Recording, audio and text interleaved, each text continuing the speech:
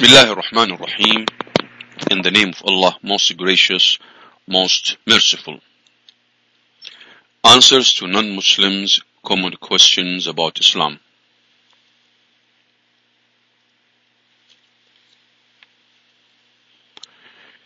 By Dr. Zakir Naik. Page 68. 13. Equality of witnesses. Question. Why are two witnesses who are women equivalent to only one witness who is a man? Answer. It is not true that two female witnesses are always considered as equal to only one male witness. It is true only in certain cases. There are about 5 verses in the Quran that mention witnesses without specifying male or female. There is only one verse in the Quran that says two female witnesses are equal to one male witness. This verse is Surah Al-Baqarah, chapter 2, verse 282. This is the longest verse in the Quran and deals with financial transactions. This is the longest verse in the Quran and deals with financial transactions. It says, O you who believe, when ye deal with each other in transactions involving future obligation in a fixed period of time, reduce them to writing and get 2 witnesses out of your own men, and if there are not 2 men, then a man and 2 women, such as ye choose for witnesses, so that if one of them errs, the other can remind her. Chapter 2, verse 282. This verse of the Quran deals only with financial transactions. In such cases, it is advised to make an agreement in writing between the parties and take 2 witnesses, preferably both of which should be men only. In case you cannot find 2 men, then 1 man and 2 women would suffice. For instance, suppose a person wants to undergo an operation for a particular ailment. To confirm the treatment, he would prefer taking references from 2 qualified surgeons. In case he is unable to find 2 surgeons, his second option would be 1 surgeon and 2 general practitioners who are plain MBBS doctors. Similarly, in financial transactions, 2 men are preferred. Islam expects men to be the breadwinners of their families. Since financial responsibility is shouldered by men, they are expected to be well versed in financial transactions as compared to women. As a second option, the witness can be 1 man and 2 women, so that if one of the women errs, the other can remind her. The Arabic word used in the Quran is tuzil, which means confused or to err. The Arabic word used in the Quran is tazil, which means confused or to err. Many have wrongly translated this word as to forget. Tuzil, maybe to err, is better translation here. Thus, financial transactions constitute the only case in which 2 female witnesses are equal to 1 male witness. However, some scholars are of the opinion that the feminine attitude can also have an effect on the witness in a murder case. In such circumstances,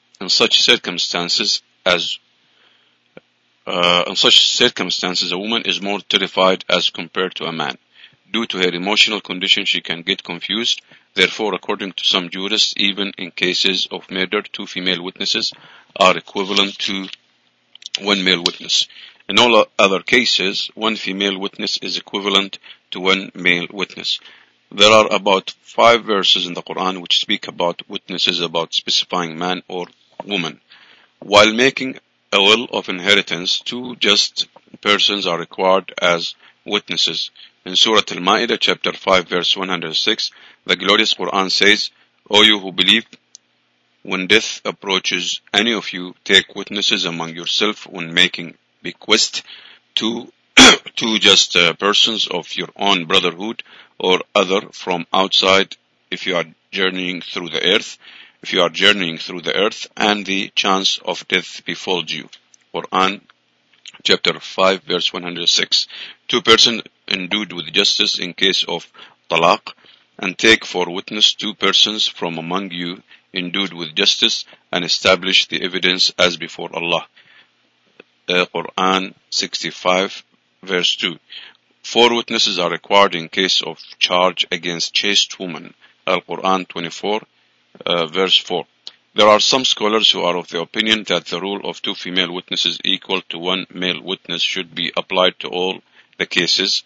This cannot be agreed upon because one particular verse of the Quran from Surah An-Nur chapter 24 verse 6 clearly equates one female witness and one male witness.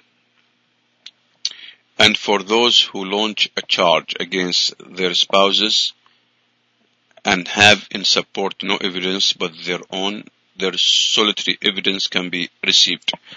24 verse 6.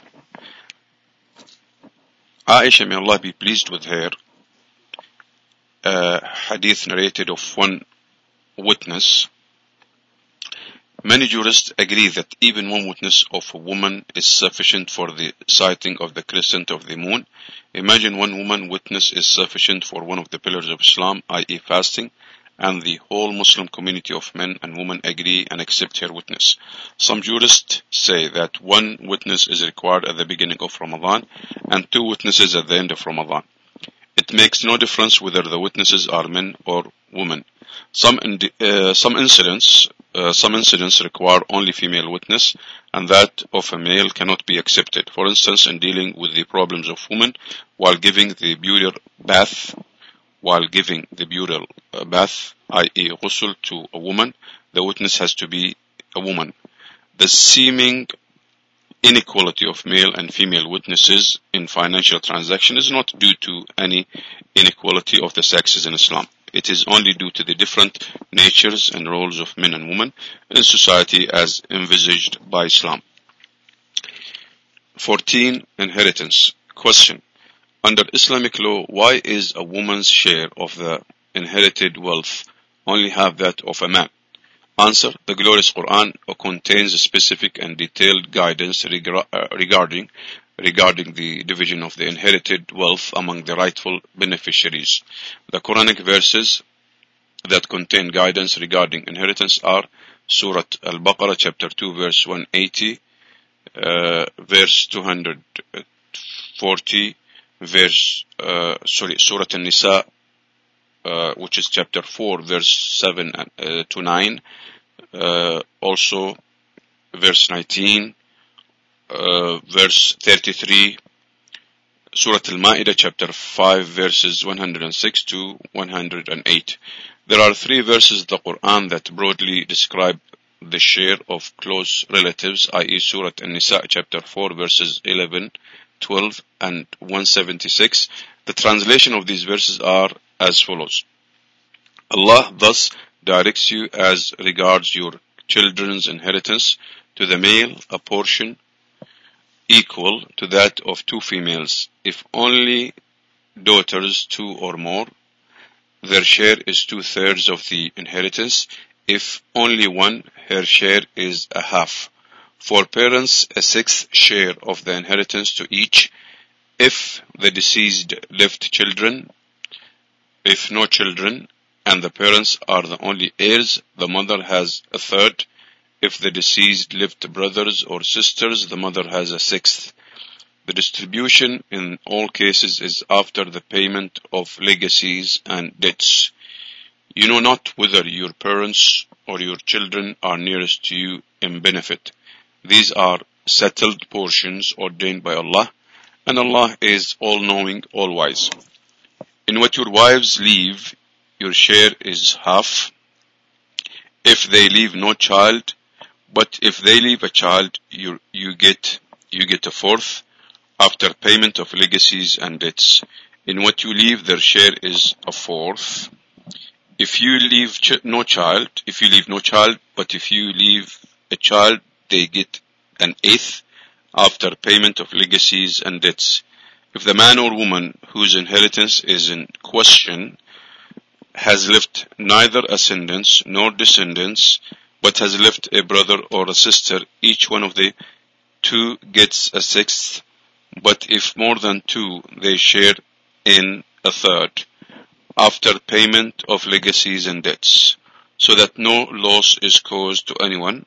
Thus it is ordained by Allah, and Allah is all-knowing, most forbearing. Al-Quran, chapter 4, verses 11 and 12. They ask thee for a legal decision, say, Allah directs thus about those who leave no descendants or ascendants as heirs. If it is a man that dies, leaving a sister but no child, she shall have half the inheritance. If such a deceased was a woman who left no child, her brother takes her inheritance. If there are two sisters, they shall have 2/3 of the inheritance between them. If there are brothers and sisters, they share, the male having twice the share of the female. Thus doth Allah makes clear to you His law. Al-Quran, chapter 4, verse 176. In most of the cases, a woman inherits half of what her male counterpart inherits. However, this is not always the case. In case the deceased has left no ascendant or descendant, but has left the uterine brother and sister, and has left the uterine brother and sister, each of the two inherit 1/6. If the deceased has left children, both the parents, that is mother and father, get an equal share and inherit 1/6 each. In certain cases, a woman can also inherit a share that is double that of the male. In certain cases, a woman can also inherit a share that is double that of the male. If the deceased is a woman who has left no children, brothers or sisters, and is survived only by her husband, mother and father, the husband inherits half the property, while the mother inherits 1/3, and the father the remaining 1/6. In this particular case, the mother inherits a share that is double that of the father. It is true that, as a general rule, in most cases the female inherits a share that is half that of the male. For instance, in the following cases: 1. Daughter inherits half of what the son inherits. 2. Wife inherits 1/8 and husband 1/4 if the deceased has no children. 3. Wife inherits 1/4 and the husband half if the deceased has children. 4. If the deceased has no ascendant or descendant, the sister inherits a share that is half that of the brother. In Islam, a woman has no financial obligation, and the economical responsibility lies on the shoulders of the man. Before a woman is married, it is the duty of the father or brother to look after the lodging, boarding, clothing, and other financial requirements of the woman. After she is married, it is the duty of the husband or the son.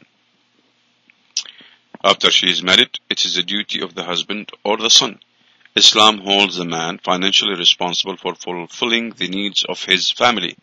In order to be able to fulfill the responsibility, the men get double the share of the inheritance.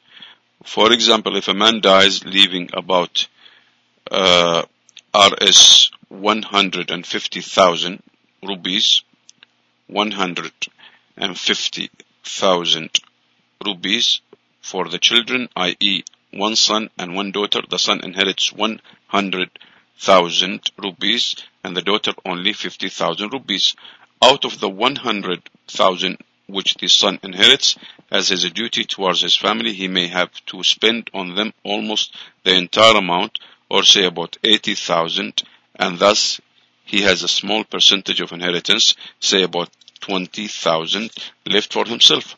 On the other hand, the daughter who inherits 50,000 is not bound to spend a single penny on anybody. She can keep the entire amount for herself. Would you prefer inheriting 100,000 rupees and spending 80,000 from it, or inheriting 50,000 rupees and having the entire amount to yourself?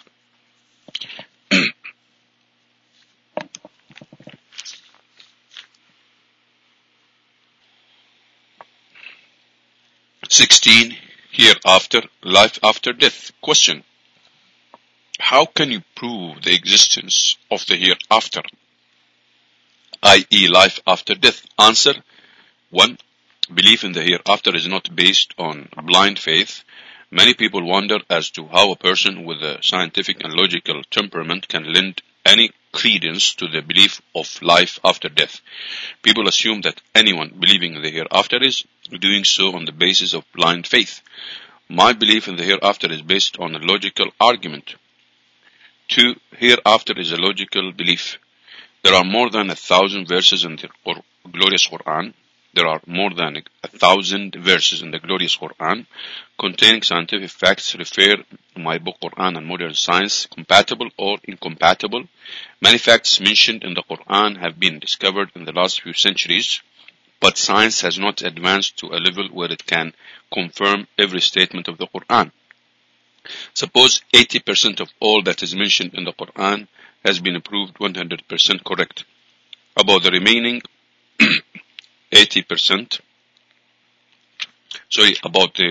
20%, science makes no categorical statement, since it has not advanced to a level where it can either prove or disprove these statements.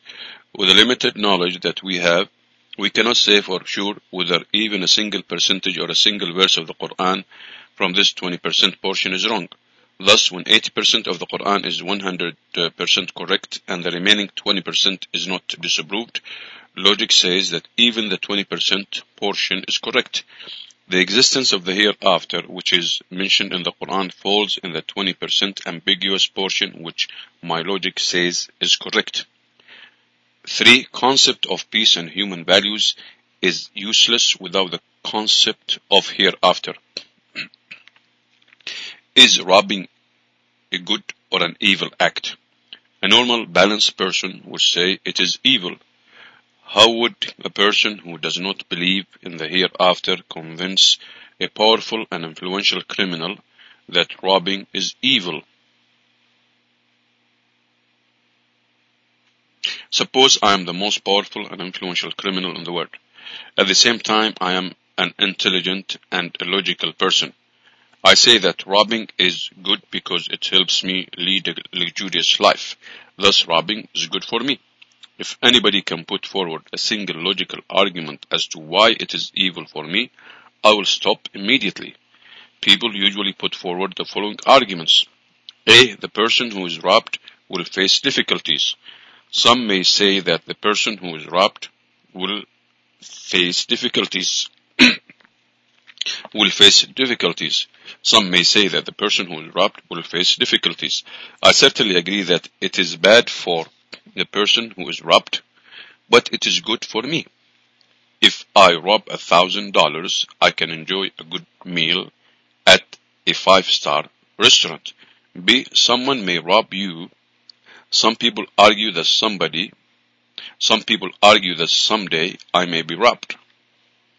Someone may rob you. This is B.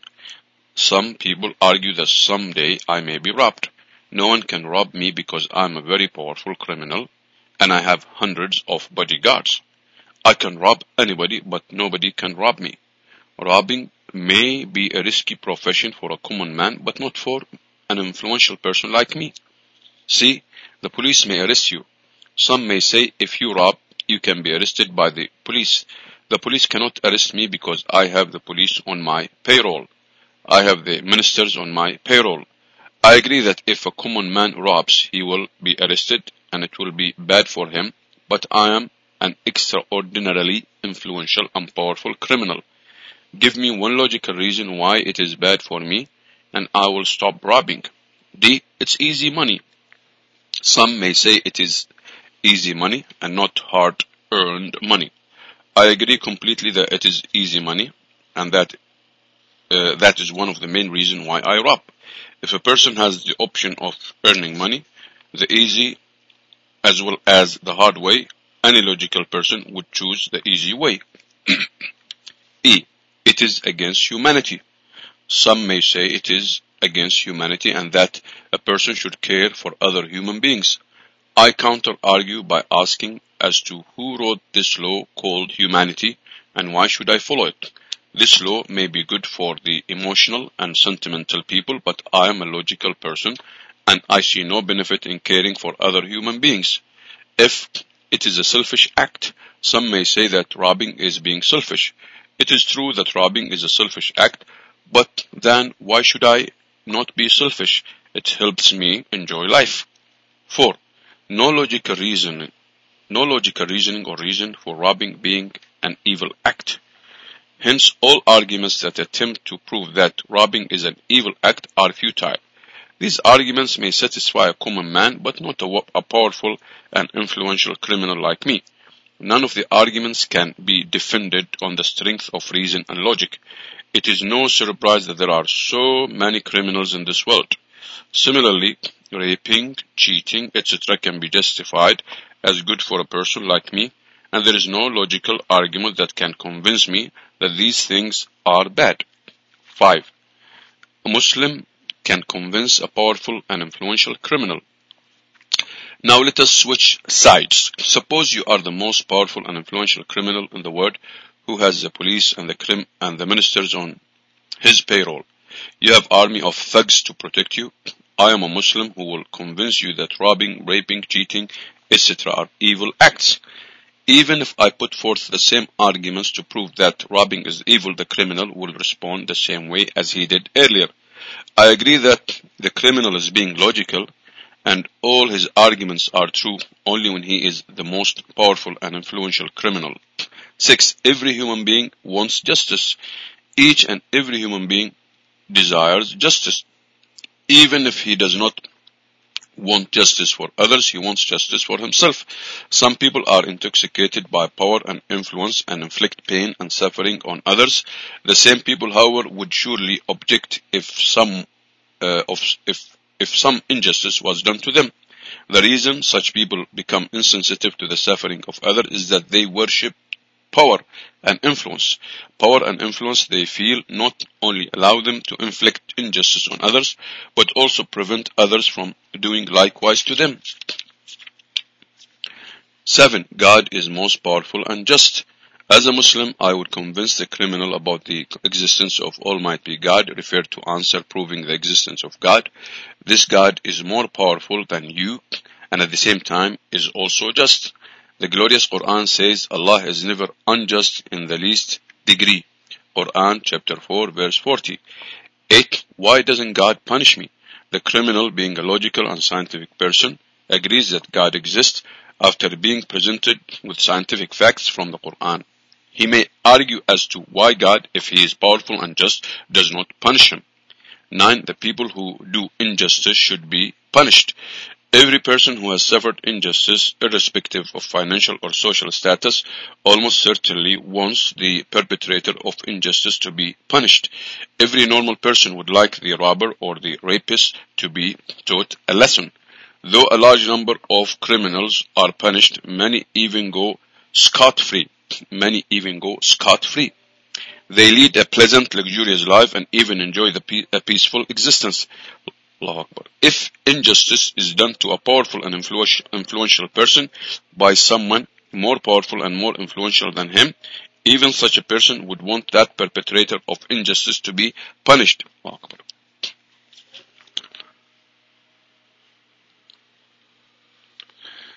10. This life is a test for the hereafter. This life is a test for the hereafter. The glorious Quran says, He who created death and life, that he may try which of you is best indeed, and he is the exalted in might, oft forgiving. Quran chapter 67 verse 2. 11. Final justice on the day of judgment. The glorious Quran says, every soul shall have a taste of death, and Only on the day of judgment shall you be paid your full recompense. Only he who is saved far from the fire and admitted to the garden will have attained the object of life. For the life of this world is but goods and chattels of deception. Chapter 3, verse 185. Final justice will be meted out on the day of judgment. After a person dies, he will be resurrected on the day of judgment along with the rest of humankind. It is possible that a person receives part of his punishment in this world. The final reward and punishment will only be in the hereafter. God Almighty may not punish a robber or a rapist in this world, but he will surely be held accountable on the day of judgment and will be punished in the hereafter, i.e. life after death. 12. What punishment can the human law give Hitler?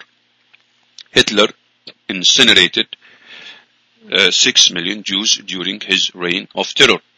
Even if the police had arrested him, what punishment can the human law give Hitler for justice to prevail? The most they can do is to send Hitler to the gas chamber. But that will only be punishment for the killing of one Jew.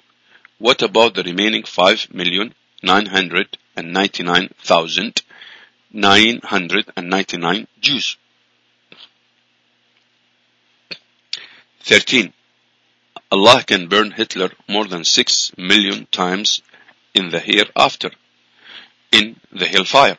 Allah says in the glorious Quran, those who reject our signs we shall soon cast into the fire as often as their skins are roasted through,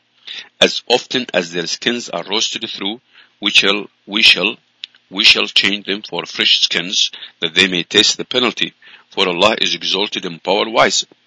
Chapter 4, verse 56. If Allah wishes, He can incinerate Hitler 6 million times in the hereafter in the hellfire. 14. No concept of human values or good and bad without concept of hereafter. No concept of human values or good and bad without concept of hereafter. It is clear that without convincing a person about the hereafter, i.e. life after death, the concept of human values and the good or evil nature of acts is impossible to prove to any person who is doing injustice, especially when he is influential and powerful. 17. Question number 17. Why are Muslims divided into sects? Question. When all the Muslims follow one and the same Quran, then why are there so many sects among Muslims? Answer. 1. Muslims should be united. It is a fact that Muslims today are divided amongst themselves. The tragedy is that such divisions are not endorsed by Islam at all. Islam believes in fostering unity amongst its followers. The glorious Quran says, and hold fast all together by the rope which Allah stretches out for you, and be not divided among yourselves. Chapter 3, verse 103. Which is the rope of Allah that is being referred to in this verse? It is the glorious Quran. The glorious Quran is the rope of Allah which all Muslims should hold fast together. There is double emphasis in this verse. Besides saying hold fast all together, it also says be not divided. The Quran further says obey Allah and obey the Messenger. All the Muslims should follow the Quran and authentic hadith or authentic ahadith and not be divided among themselves. 2. It is prohibited to make sects and divisions in Islam. The glorious Quran says, as for those who divide their religion and break up into sects, thou hast no part in them in the least. Their affair is with Allah. He will in the end tell them the truth of all that they did. Quran chapter 6 verse 159. In this verse Allah subhanahu wa ta'ala says that one should disassociate oneself from those who divide their religion and break it up into sects. But when one asks a Muslim, who are you? The common answer is either I am a Sunni or I am a Shia. Some call themselves Hanafi or Shafi'i or Maliki or Hanbali.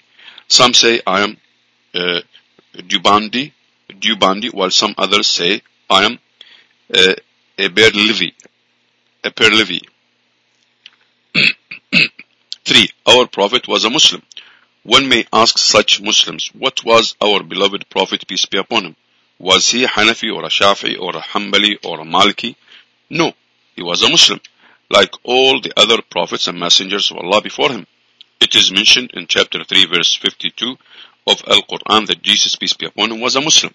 Further, in chapter 3 verse 67, Al-Quran says that Ibrahim, peace be upon him, was not a Jew or a Christian, but was a Muslim. 4. Quran says, call yourselves Muslim. A. If anyone poses a Muslim the question, who are you? He should say, I am a Muslim, not a Hanafi or a Shafi'i. Surah Fussilat chapter 41 verse 33 says, who is better in speech than one who calls men to Allah, works righteousness, and says, I am of those who bow in Islam. I am a Muslim. Al-Quran 41 verse 33. The Quran says, say, I am of those who bow in Islam. In other words, say, I am a Muslim.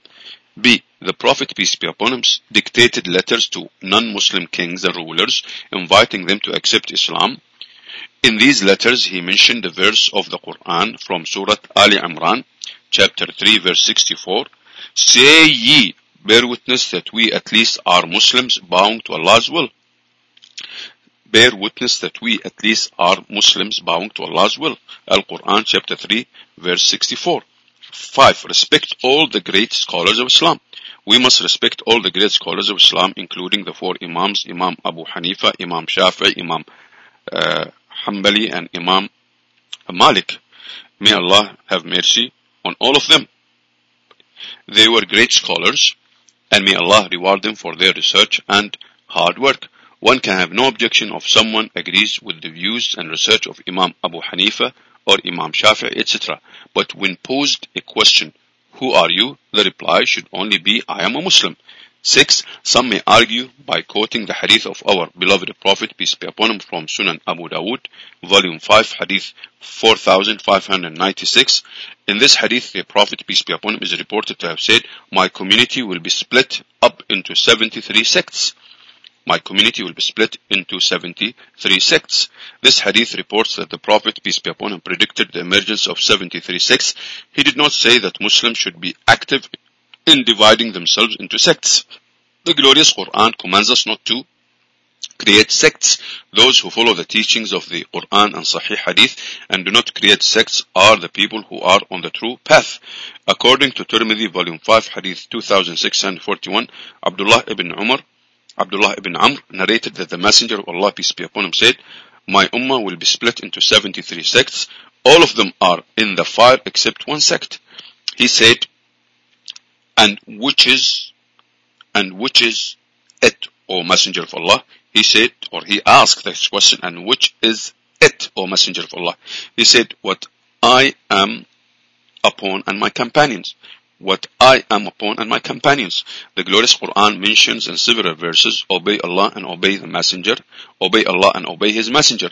A true Muslim should only follow the glorious Quran and the Sahih Hadith. He can agree with the views of any scholar as long as they conform to the teachings of the Quran and Sahih Hadith. If such views go against the word of Allah or the Sunnah of His Prophet, peace be upon him, then they carry no weight, regardless of how learned the scholar might be. If only all Muslims read the Quran with understanding and adhere to Sahih Hadith, inshallah most of these differences would be solved and we could be one united Muslim Ummah.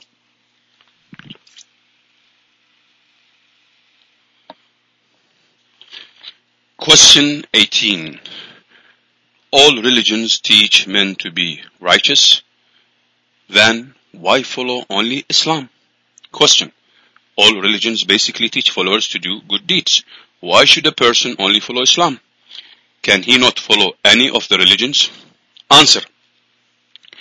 1. Major difference between Islam and most other religions. All religions basically exhort humankind to be righteous and eschew evil or issue evil. All religions basically exhort humankind to be righteous and issue or eschew evil. But Islam goes beyond that. It guides us towards practical ways of achieving righteousness and eliminating evil from our individual and collective lives. Islam takes into account human nature and the complexities of human society. Islam is guidance from the Creator Himself. Therefore, Islam is also called the Deen al-Fitrah, the natural religion of man. 2. Example, Islam commands us to shun robbery and also prescribes method of eliminating robbery? A. Islam prescribes method of eliminating robbery. All major religions teach that theft is an evil act. Islam teaches the same. So what is the difference between Islam and the other religions? The difference lies in the fact that Islam, besides teaching that robbing is evil, shows a practical way of creating a social structure in which people will not rob. B. Islam prescribes zakat. Islam prescribes a system of zakat, obligatory annual charity. Islamic law prescribes that every person who has a saving that exceeds the nisab level, i.e. more than 85 grams of gold, should give 2.5% of that saving every lunar year in charity. If every rich person in the world gives zakat sincerely, poverty will be eradicated from this world. Not a single human being would die of hunger. C. Chopping off the hand as punishment for robbery. Islam prescribes chopping off the hand of the convicted robber. The glorious Quran says in Surah Al-Ma'idah, as to the thief, male or female, cut off his or her hands, a punishment by way of example from Allah for their crime, and Allah is exalted in power, full of wisdom. Quran chapter 5, verse 38. The non-Muslim may say, chopping off the hand in this 20th century Islam, chopping off the hand in this 20th century, Islam is a barbaric and ruthless religion. D. Results achieved when Islamic Sharia is implemented. Results achieved when Islamic Sharia is implemented. America is supposed to be one of the most advanced countries in the world. Unfortunately, it also has one of the highest rates of crime, theft and robbery. Suppose the Islamic Sharia is implemented in America, i.e. every rich person gives zakat 2.5% of his savings in charity above 85 grams of gold every lunar year, and every convicted robber has his or her hand chopped off as a punishment. Will the rate of theft and robbery in America increase, remain same, or decrease? Naturally, it will decrease. Moreover, the existence of such a stringent law would discourage many a potential robber. I agree that the amount of theft that takes place in the world today is so tremendous that if you chop off the hand of all the thieves, there will be tens of thousands of people whose hands will be chopped off. The point here is that the moment you implement this law, the rate of theft will decline immediately. The potential robber would give it a serious thought before jeopardizing his or her limbs. The mere thought of the punishment itself will discourage majority of the robbers. There will barely be a few who would rob. Hence, only a few persons' hand would be chopped off, but millions would live peacefully without fear of being robbed. Islamic Sharia is therefore practical and achieves results. 3. Example. Islam prohibits the molestation and rape of women. It enjoins hijab and prescribes capital punishment for a convicted rapist. A. Islam prescribes method of eliminating molestation and rape. All the major religions declare the molestation and rape of women as grave sins. Islam teaches the same. What then is the difference between Islam and the other religions? The difference lies in the fact that Islam does not merely preach respect for women or abhor molestation and rape as serious crimes, but also gives clear guidance as to how society can eliminate such crimes. B. Hijab for men. Islam has a system of hijab. The glorious Quran first mentions hijab for the men and then for the women. Hijab for the men is mentioned in the following verse. Say to the believing men that they should lower their gaze and guard their modesty. That will make for greater purity for them. And Allah is well acquainted with all that they do. Quran chapter 24 verse 30. The moment a man looks at a woman, and if any brazen or unashamed thought comes to his mind, he should lower his gaze. See, hijab for women. Hijab for women is mentioned in the following verse.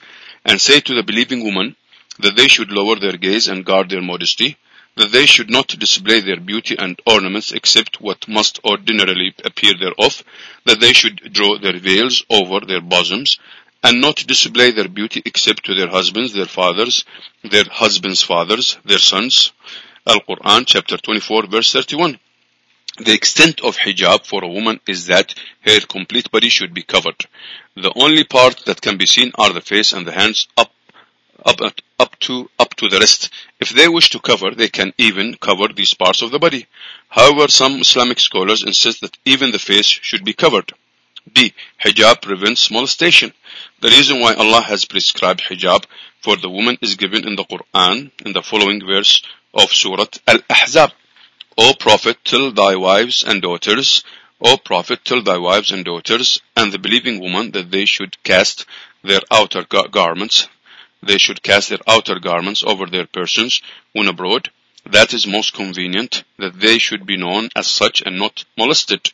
And Allah is oft forgiving, most merciful. Al-Quran chapter 33 verse 59. The Quran says that hijab has been prescribed for the woman so that they are recognized as modest women, and this would prevent them from being molested. Example of twin sisters. Suppose two sisters who are twins and who are equally beautiful walk down a street. One of them is wearing the Islamic hijab, i.e. the complete body is covered except for the face and the hands up to the wrist, and the other twin is wearing miniskirt or shorts. Around the corner there is a hooligan who is waiting for an opportunity to tease a girl. Whom will he tease? Whom will he tease? The girl wearing the Islamic hijab or the girl wearing the miniskirt or shorts? Dresses that expose more than they conceal are an indirect temptation to the opposite sex for teasing, molestation, and rape. The Quran rightly says that the hijab prevents women from being molested. If capital punishment for rapists. The Islamic Sharia prescribes capital punishment for a convicted rapist. The non-Muslim may be horrified at such a stringent punishment in this age. Many accuse Islam of being ruthless and barbaric. I have asked a common question to hundreds of non-Muslim men. Suppose, God forbid, someone rapes your wife, your mother, or your sister, and you are made the judge. The rapist is brought in front of you. What punishment would you give him? All of them said, we would put him to death. Someone to the extent of saying, we would torture him to death. To death. If your wife or your mother is raped, you want the rapist to be put to death. But if someone else's wife or mother is raped, capital punishment is a barbaric law. Why the double standards? G. USA has one of the highest rates of rape. The United States of America is supposed to be one of the most advanced countries of the world. An FBI report in the year 1990 says that 1,2,500 cases of rape were reported. 1,2,555 cases of rape were reported. It further says that only 16 of the cases of rape are reported. It further says that only 16% of the cases of rape are reported. Thus, in order to know the actual number of rape that took place in 1990, the reported figure should be multiplied by 6.25. We get a total of 6,040,968 rape cases that took place in the year 1990. If the total is divided by 365, the number of days in a year, we get an average of 1,756 rape incidents every day. Later, another report said that an average of 1,900 cases of rape are committed in USA every day. According to National Crime Victimization Survey, Bureau of Justice Statistics, U.S. Department of Justice, in 1996 alone, 3,007,000 cases of rape were reported. Only 31% of the actual cases of rape were reported. Thus, 3,007,000 multiplied by 3.226 equals 9,090,322 rapes took place in 1996. That is, an average of 2,713 cases of rape took place every day in America in 1996. Every 30 seconds, one rape is taking place in America. Maybe American rapists got bolder. The FBI report of 1990 continues and says that out of the rape cases that were reported, only 10% of the rapists were arrested. That is only 1.6% of the actual rapes committed. That is only 1.6% of the actual rapes committed. Out of those arrested, 50% were let free before the trial. This would mean that only 0.8% of the rapists faced a trial. In other words, if a person commits 125 rapes, the chances that he will get a punishment for rape is only once. Many would consider this a good gamble, and the report says that of those people who faced trial, 50% received sentences of less than a year's imprisonment, though the American law says rape carries a 7-year sentence of imprisonment. For a rapist, the judge is lenient to first-time offenders. Imagine a person commits 125 rapes, and the chances of being convicted is only once. And 50% of the time the judge will grant leniency and give a sentence of less than a year. H. Results achieved when Islamic Sharia is implemented. Suppose the Islamic Sharia is implemented in America. Whenever a man looks at a woman, and if any brazen or unashamed thought comes to his mind, he lowers his gaze. Everyone wears the Islamic hijab, that is, the complete body is covered except the face and the hands up to the wrist. After this, if any man commits rape, he gets capital punishment. The question is, will the rate of rape in America increase? Will it remain the same, or will it decrease? Naturally, it will decrease. Islamic Sharia gets results. For Islam has practical solutions for the problems of humankind. Islam is the best way of life because its teachings are not doctrinaire rhetoric,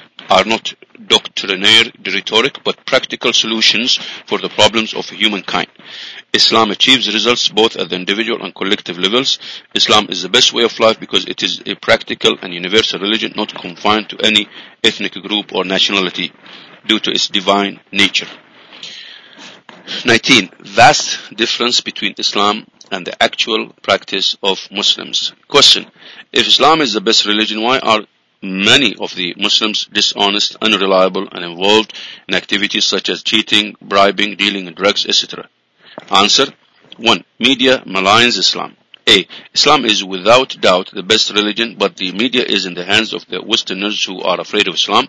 The media is continuously broadcasting and printing information against Islam. They either provide misinformation about Islam, misquote Islam, or project a point out of proportion, if any. B. When any bomb blast takes place anywhere, the first people to be accused without proof are invariably the Muslims. This appears as headlines in the news. Later, when they find that non-Muslims were responsible, it appears as an insignificant news item. C. If a 50-year-old Muslim marries a 15-year-old girl after taking her permission, it appears on the front page. But when a 50-year-old non-Muslim rapes a 6-year-old girl, it may appear in the news in the inside pages as news briefs. Every day in America, on an average, 2,713 cases of rape take place, but it doesn't appear in the news since it has become a way of life for the Americans. 2. Black sheep in every community. I'm aware that there are some Muslims who are dishonest, unreliable, who cheat, etc., but the media projects this as though only Muslims are involved in such activities. There are black sheep in every community. I know Muslims who are alcoholics and who can drink most of the non-Muslims under the table. I know Muslims who are alcoholics and who can drink most of the non-Muslims under the table. 3. Muslims best as a whole. In spite of all the black sheep in the Muslim community, Muslims taken on the whole yet form the best community in the world. We're the biggest community of teetotalers as a whole, of teetotaler, I don't know what this is. We are the biggest community of teetotalers as a whole, i.e. those who do not imbibe alcohol. Collectively, we are a community which gives the maximum charity in the world. There is not a single person in the world who can even show a candle to the Muslims where modesty is concerned, where sobriety is concerned, where human values and ethics are concerned.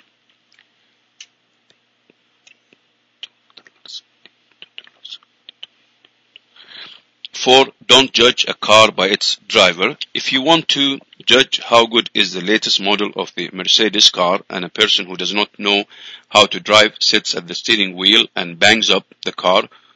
Who will you blame, the car or the driver? But naturally the driver. To analyze how good the car is, a person should not look at the driver but see the ability and features of the car. How fast is it? What is its average fuel consumption? What are the safety measures, etc. Even if I agree for the sake of argument that the Muslims are bad, we can't judge Islam by its followers. If you want to judge how good Islam is, then judge it according to its authentic sources, i.e. the glorious Quran and the Sahih Hadith. 5. Judge Islam by its best follower, i.e. Prophet Muhammad, peace be upon him. If you practically want to check how good a car is, put an expert driver behind the steering wheel. Similarly, the best and the most exemplary follower of Islam by whom you can check how good Islam is the best and the last final messenger of God, Prophet Muhammad, peace be upon him. Besides Muslims, there are several honest and unbiased non-Muslim historians who have claimed that Prophet Muhammad, peace be upon him, was the best human being. According to Michael H. Hart, who wrote the book The 100 Most Influential Men in History, the topmost position, i.e. the number one position, goes to the beloved Prophet of Islam, Muhammad, peace be upon him. There are several such examples of non-Muslims saying great tributes to the Prophet, peace be upon him, like Thomas Carlyle, Lamartine, etc.